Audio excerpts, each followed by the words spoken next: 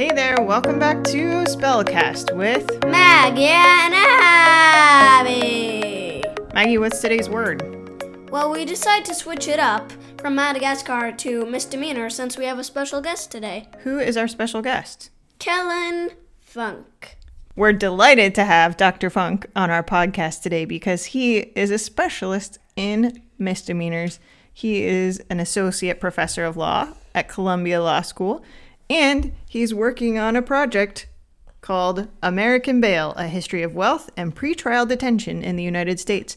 And he's going to tell us a little bit about how that connects to misdemeanor.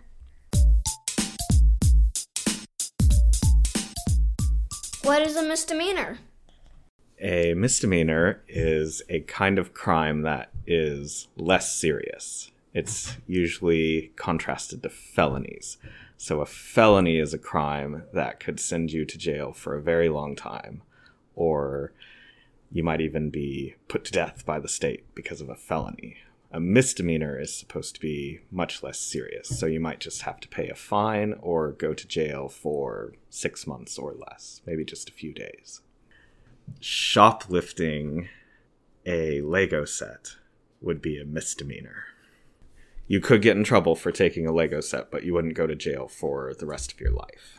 Unless it's a really big Lego set. What do you know about misdemeanors in the law? So, in many places, if you are arrested and charged with committing a misdemeanor, you are let go right away and just given a court date. Because remember, misdemeanors aren't supposed to be that serious. But in lots of other places, they hold you in jail until your trial unless you pay bail, unless you pay money to get out before your trial. Well, so that's what I work on.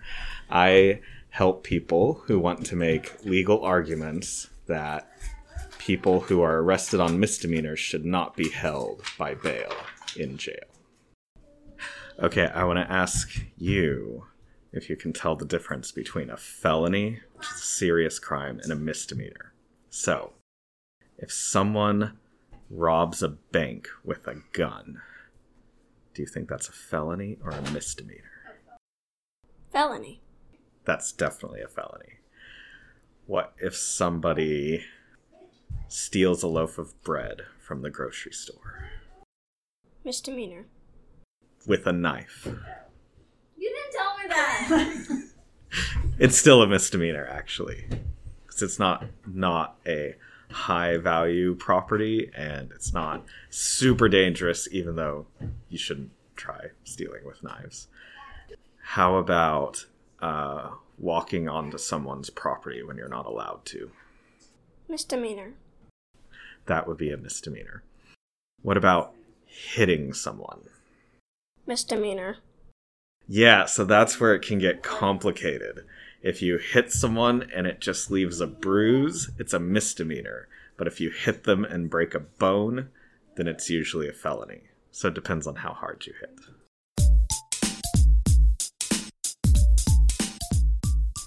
Well, I think we've learned an awful lot about misdemeanors from our special guest today, don't you think? Yep.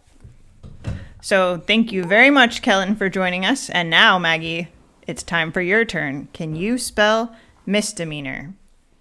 misdemeanor.